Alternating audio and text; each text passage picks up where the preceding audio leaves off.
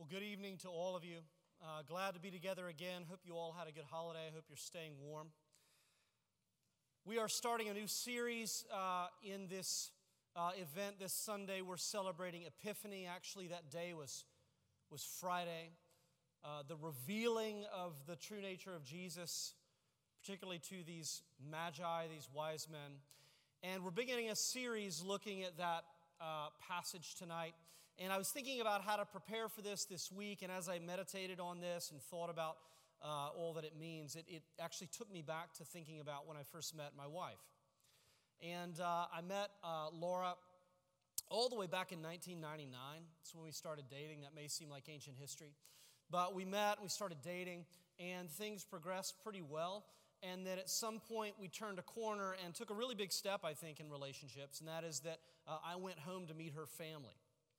And again, this is 99, so this is before Facebook. You can't Facebook stalk people. And so we went home, and we did a kind of a ritual that is very common when this sort of thing happens, and that is we get home, I meet everybody, and then they go to the cabinet, and they open the cabinet up, they grab the family photo albums, and they bring them out, and they plunk them down on the coffee table. They sit me down on the couch, and they say, well, we are going to show you some pictures of Laura.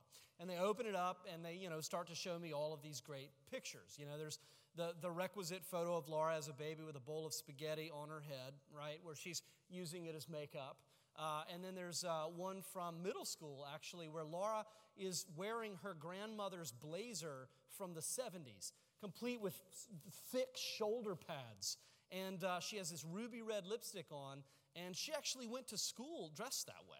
And so we get to see all of these photos, and the reason that we do this is pretty obvious, I think. They're looking at me and they're saying, you met our beloved Laura, but you met her when she was an adult. And you obviously love her and care about her, but you don't really know her because you didn't know her all those years that she was a kid. And so they pull the snapshots out to show you this is what she was like at 2. This is what she was like at 12. This is what she was like at 16. And you begin to get a fuller, deeper, more comprehensive understanding of who that person is by looking at those snapshots. And in the same way, all of us who come to know Jesus Christ encounter him as he is an adult in his earthly ministry, in his continuing ministry. And in our minds, we think of him as an adult. But the gospel writers, when they wrote the account of Jesus' life and ministry, they included snapshots of his childhood. Not many, but they essentially, I believe, are doing it for the same reason. You've come to know Jesus, you've come to be curious about him, or perhaps even to believe in him, but you really need to see these snapshots from his childhood in order to more fully understand who he is and why he has come.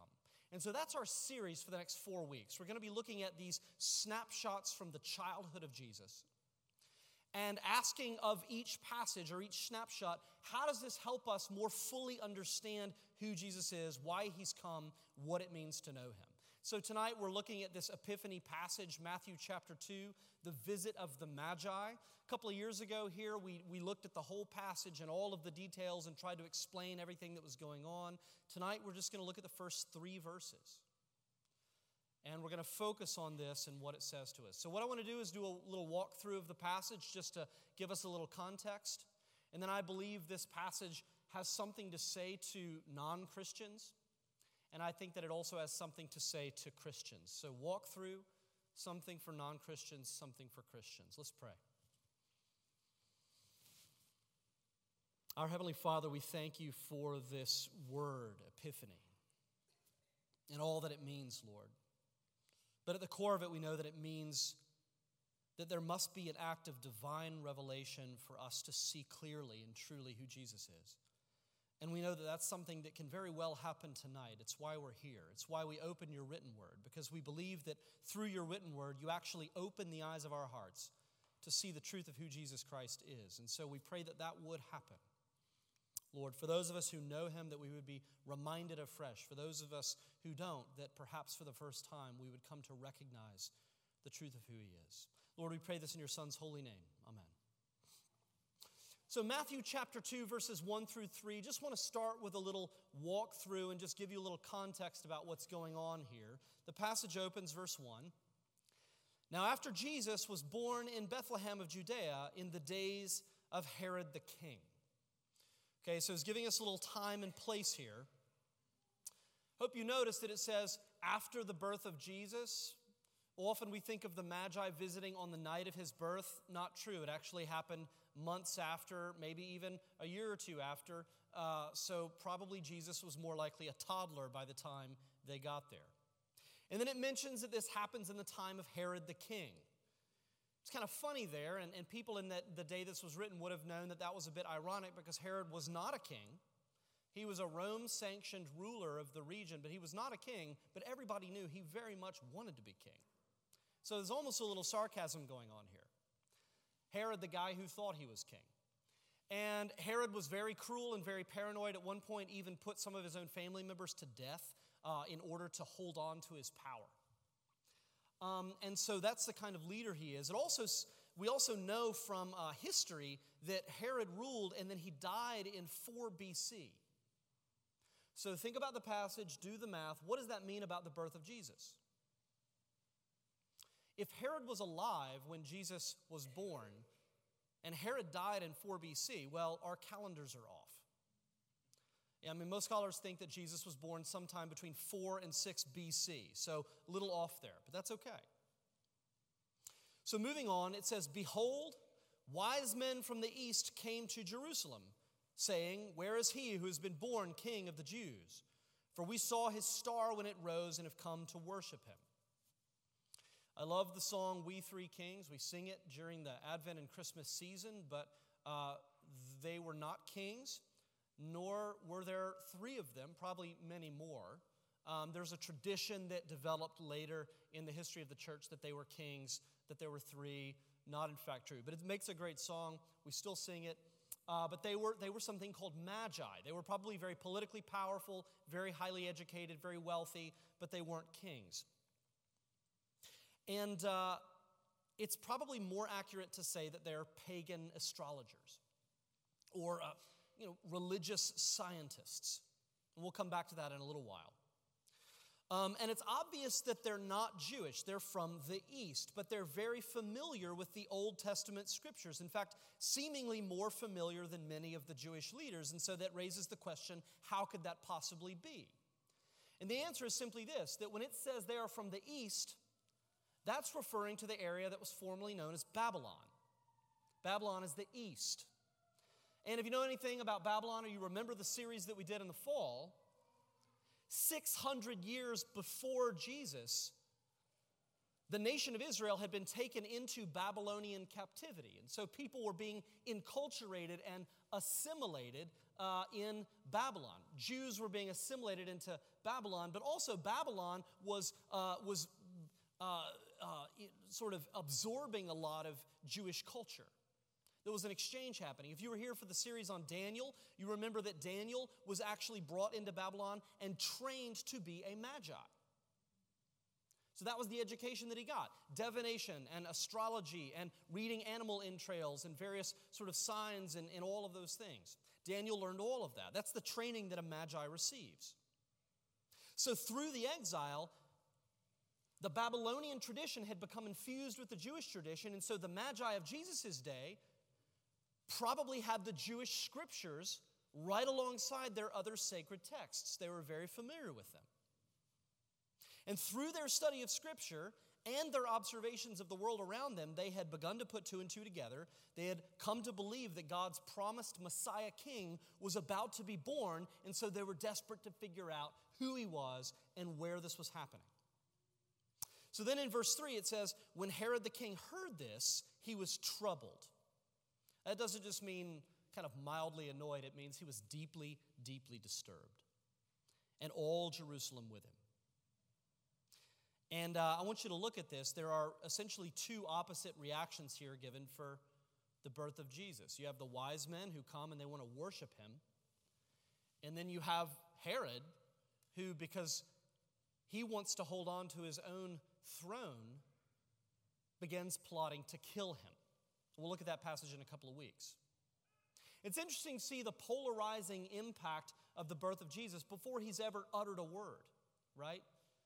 It reminds me of that C.S. Lewis quote that says something along the lines of, either Christianity is true and therefore it is of infinite importance, or it is not true and therefore of no importance. But the one option that is not left open to us is that it is of moderate importance, right? You either crown him or you kill him, but there's no middle ground allowed because of the very claims that are made about Jesus Christ. So we see that polarity even here. So this is the snapshot of the Magi. You can imagine, picture of the Magi just as they're arriving to greet the toddler Jesus in his home. And so we ask, what does this have to say to us? And I think that it actually addresses both non-Christians and Christians in overlapping but distinct ways. First, we'll talk to the non-Christians. And I recognize that's a broad category, right? So some of us may be ardently non-spiritual and not interested in this at all. Some of us may be following a different faith very, very passionately. Some of you may be considering yourselves seekers or not sure what you believe, agnostic. I know that it's a broad tent. To those of you who are wondering, who are seeking, who are asking questions, I would humbly suggest that the Magi are actually a good example to follow. I think they actually offer us a good example of what it looks like to seek in an honest way. So I want to point out a couple of things about the Magi and the way they go about seeking Jesus. And the first thing that's pretty obvious from the story is these are people who want to know truth, not their version of truth. They're interested in finding out what is true, regardless of whether it aligns with their preconceptions. Now, the reason I think that's important to point out is because these days, it seems that more and more and more we live in a culture where people knowingly prefer their version of truth or the truth that they would prefer to believe over what may in fact be true, objectively speaking. Right? So you may know that the Oxford Dictionary named as its 2016 word of the year, post-truth. They think that that really summarizes the year. I mean, think about the fake news phenomenon, right? Think about the polling data that shows the incredible misinformation that's out there. But what's most interesting is that people, even when they realize that their information is fake or maybe based on spurious data or none at all, they don't actually care. They don't actually care. And so post-truth doesn't mean that we're post any concept of truth, but what it means is we're post believing that objective truth is as important as preferred truth. That we would actually prefer to believe in the world that we would like to think exists rather than the one that does. But these Magi are uniquely willing to get outside the echo chamber, to sort of leave their comfort zone, because they're desperate to know what is true, what is real, regardless of the implications, regardless of whether it will be convenient for them. They're very courageous, I think, and very humble to do this. So the second thing I want to point out, that's the first thing. The second thing is this. They don't make the artificial distinction between faith and science that we often see today. They don't make that artificial distinction, and I think it's worth pointing that out. Because these men are the scientists of the day. They are some of the most highly educated people in the world. And yet they're also very thoroughly religious. And what you see them doing here in the passage is very important. They are relying, on the one hand, they're relying on their observations of the world. They're relying on what they see. They're relying on their faculties of reason to understand the world. And at the same time, they're relying on not just observation, but revelation. So they have all of these sacred texts, and they're looking at the world, and then they're going to their texts and reading, and they're looking at the world, and they're trying to see how they line up, how they interact with one another. Now, at one point, the Jewish texts were probably just alongside all the rest. But over time, you can imagine that at some point, the Jewish texts, the Old Testament, began to make a little more sense of what they were seeing than the other texts. It began to explain what they were observing more and more and more effectively, right? And it's the same experience I have when I try to figure out, why am I so selfish? Why do I constantly lose my temper with my kids? Why am I so unbelievably impatient? And I look at what counselors have to say, and I look at what various religions have to say and philosophies about all of that, and then I come across the concept of sin and idolatry. And I say, oh yeah, that's true. And I connect with it on a level that nothing else offers. And I began to realize this is a text that can explain me to me. And it begins to take on more authority. And that's, I think, some of what's going on with them. They began to see what's happening in the world and what's happening with these myths of a coming Messiah, and they begin to look at the stars, and then they begin to look at this text, and it begins to jump off the page. This is true, and it's real, and it's happening right now. And so they want to come, and they want to figure out what this is pointing to. And I think it's worth pointing this out, because these days, many people make an artificial distinction between faith and science. And this really assumes that faith and reason are separate things. There are faith people and there are reason people. But what we need to realize is they're actually counterparts, right? They're sides of the same coin. Faith and reason need each other, right? So for believers, for people of faith, we need to be able to understand and articulate the reasons behind our faith. Right? That Christianity is not a blind leap that you take in the dark. Right? That Christians are looking at the extraordinary amount of evidence for Jesus and for his resurrection, and they're trying to put those things together and draw conclusions based on available evidence. Right? And many of us believe that the only way to make sense of all the evidence is to recognize that Jesus is who he says he is, the Christ, right? That we need to be able to understand the reasons behind our faith. But likewise, people who say, well, I believe in reason, and I don't believe in... People who are devoted to reason need to be able to admit the faith behind their reason. Right? That there are reasons behind faith, but there is also faith behind reason. I was talking to a guy not too long ago who right out of the gate just let me know, once he found out I was a pastor, let me know, just by the way, I'm an atheist. I don't know what they think I'm going to do, when they, but it's just so you know, like, don't touch me. So I had to tell him I wasn't planning on it, but then he begins to lay out the reasons why, and very quickly we get to the whole concept of miracles, and he says, everybody knows none of that stuff actually happens, and any halfway intelligent person knows that these things are not real, things like the virgin birth, a pregnancy doesn't just happen. That doesn't just happen. But that very same guy, if you were to ask him, well, how did the universe come into being? You know what he would say? It just happened. It reminds me of this quote by Glenn Scrivener. He says, Christians believe in the virgin birth of Jesus. Materialists believe in the virgin birth of the cosmos. Choose your miracle. And really, I think that that's true. At some point, faith plays into whatever worldview. The most ardent materialist, at some point, you dig down far enough.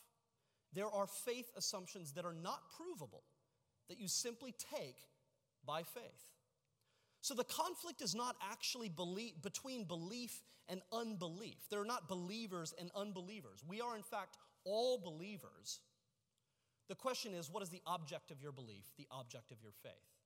And so what you see in the Magi, they're people who are interested in what's true, no matter what, and they're willing to rely on both observation from the natural world and revelation through Scripture to find it. So something for those of us who are seeking. Now I want to move to, what does this have to say to those of us who are Christians? And I just want to, again, look at the Magi, and I want to point this out. The Magi are, as I said before, some of the most highly educated people probably in the world. They are of a completely different ethnic and cultural and religious background, and yet they are desperately searching for Jesus. They're not of the same culture. They have a totally different religious background, culture, all that, but they are desperately searching for Jesus. You know how long they had to travel to get there? This isn't just like going to Northern Virginia. Probably somewhere in the neighborhood of 900 miles. 900 miles. That would have taken months and months and months over dangerous, rough, unpredictable terrain. 900 miles. They're that hungry. And the reason it's worth pointing this out is, in the same way, I think that there are people all around us from all different backgrounds, cultures, ethnicities, religions, all different backgrounds. And you don't have to go elsewhere to find, you live in a place like D.C., we're surrounded by people from everywhere. And we're surrounded by people who are desperately hungry for Jesus. They're searching. If you told them that you would definitely encounter Jesus if you traveled 900 miles, they'd say, sign me up, and they'd start walking. There are people who are hungry. Now, why is this something that we need to point out to Christians? Why am I not saying this to seekers? Well, the main reason is this. I think that the idea of sharing our faith makes us incredibly uncomfortable. I think it makes us squirm like very few things make us squirm. I think that we're uncomfortable with the whole idea. And as Christians, it's just, when issues of faith come up, that you get that pit in your stomach and you just say, oh no, and you just don't want to talk about it. And I think that there are a lot of reasons for that. I think that there are bad examples of evangelism and proselytizing out there, right? I mean, there are examples of coercion and bait and switch and all manipulation and all of these things that maybe we've seen firsthand. I remember when I was in middle school and I had a friend, and this friend and his family invited me to come see a play. And, oh, by the way, the play's at our church. I said, okay, and I go along, and we get there, and it's this play about this family driving along on the road, and they're talking, and there's like the one family member, the one kid, who doesn't really, he's not sure what he thinks about Jesus. And the other people of the family are like, come on, don't you know, and all this. And the kid's like, I just don't know if I believe in him. And then, and they have a huge wreck, right? Curtain drop, intermission, right? Change the set, come back, lights up, hellfire and clouds, right? And all of the family is in the clouds except for the one kid. And he's in the hellfire. And he's yelling up and help and rescue me. And the family's like, you should have accepted Jesus when you had the chance, And then to make matters worse, the play ends, and then I'm like, oh, thank goodness, for refreshments, and no refreshments. I guess churches, we can't afford refreshments, so they just sent us into this little room, but we can't afford refreshments, but we can afford to print out lots of little cards that you write your name and address on if you want to make a decision for Jesus, right? And this made a huge impression on me. Now, I don't think it was the one that they were aiming for, but it made a huge impression on me. And there are these kinds of approaches out there, but I think that if we're really honest about why we are so uncomfortable with the idea of sharing our faith, it's much simpler than that. It's simply that we're terrified of rejection. I think we're terrified of being rejected. And it's true that we live in a culture where sharing your faith, it has a bad rep. The Barna Group did a study where they asked Americans their opinion about this sort of thing, and they said, they came back and they reported that if you're the kind of person who tries to convert other people to your faith, that 60% of Americans would now consider you to be a religious extremist. Right? So the culture has shifted a little bit on this issue, right? So the truth is, if you begin to talk about issues of faith, you may get rejected a time or two. There may be a couple of people out there who say, oh man, you're an extremist. But I guess I would say, so what? You go through rejection a few times, and you realize that you're still here. You're not a smoking hole in the ground. You survived, right? You're intact. And you realize that it's not as bad as we think that it is. It's not as bad as we make it out to be. But more to the point, we need to understand that while our culture is in certain ways very much against proselytizing, in the same token, we also live in a culture that very highly values knowing and understanding and sharing our personal stories, our personal narratives, right? The journey that we've been on, what we believe about the ultimate questions. People really want to know. They're curious. And I don't know if, in my personal experience, Lots of people who don't know what I do for a living, don't know that I'm a pastor. Nevertheless, I'm finding constantly that people are talking about these kinds of questions in my life. I mean, I went to pick up my son from a class, and one of the other moms who was picking the son up, we're just standing there waiting for our kids to get out. And the mom says, you know, with my boys, the topic of death came up the other day. They had an uncle who died, and they started asking me, Mom, what happens when we die? And I didn't know what to tell them. What do you think happens?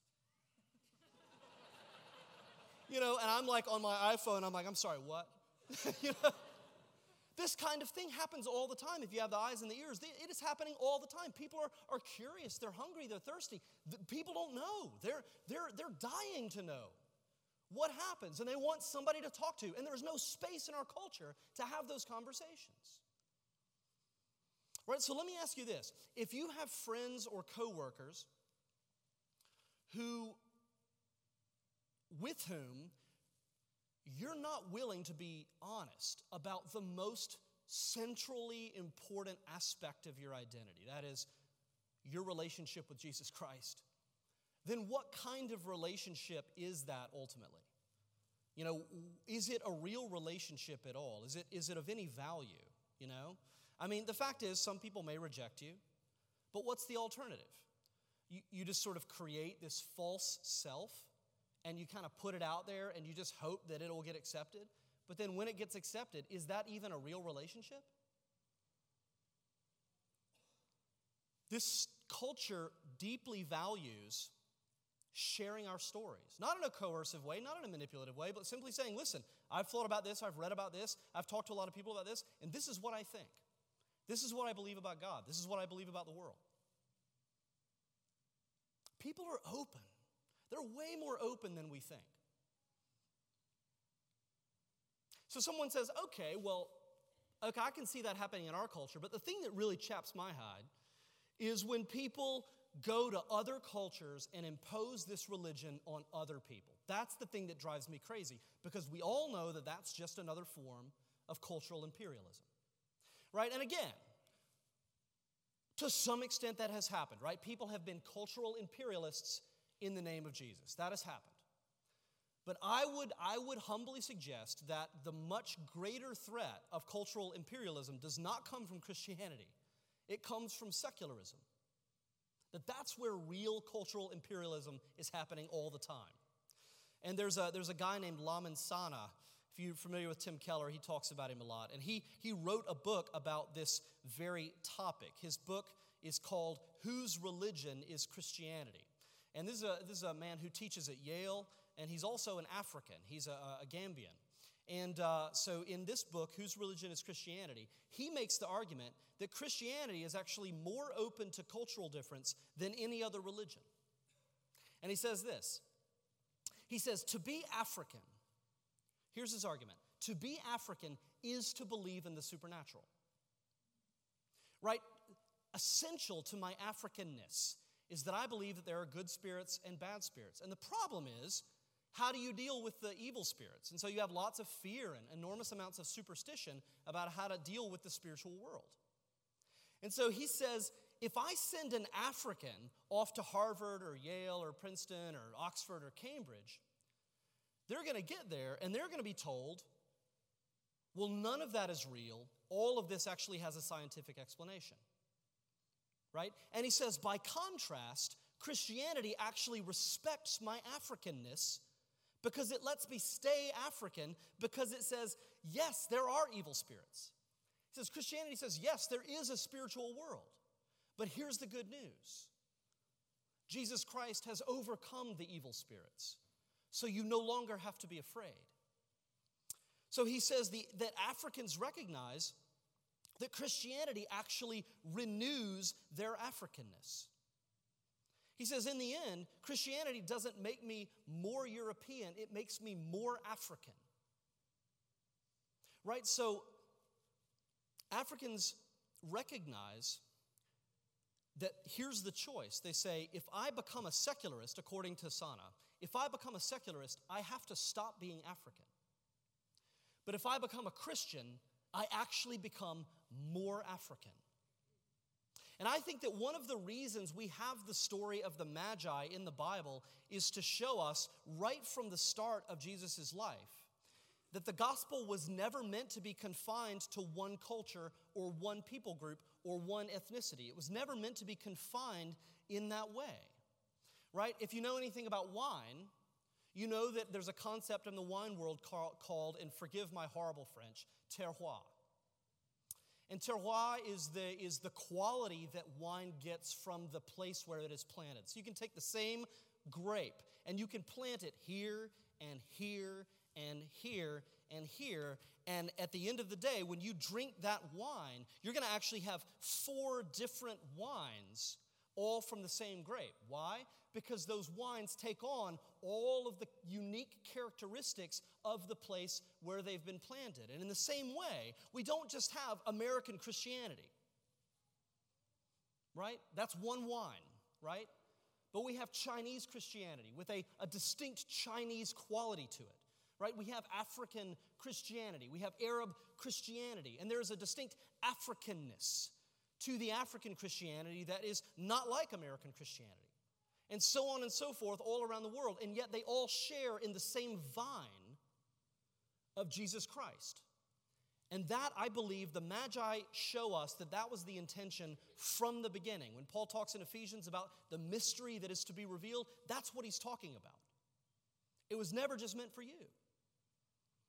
So in the same way, I think as we look at the story of the Magi, what this shows us who are Christians is the fact that Jesus came for everyone, which means no one has the corner on the market of Christianity. And in fact, everyone should have equal access to it.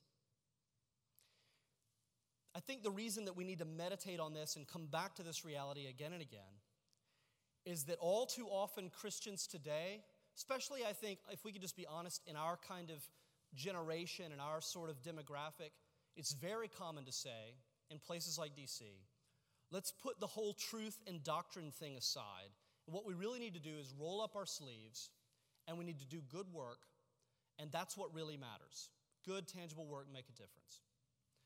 Now, I want to say this to that, and I think this is what this story shows us. That good work is important, and it matters, and we cannot neglect it. But ultimately, this shows us that the world doesn't need us. The world doesn't need us. The world needs Christ in us. The world needs Christ in us. Right? So if you're a modern day Magi, and you're searching and you're seeking, I hope that this is encouraging to you. I hope that it inspires you to continue searching, particularly when it comes to Jesus Christ.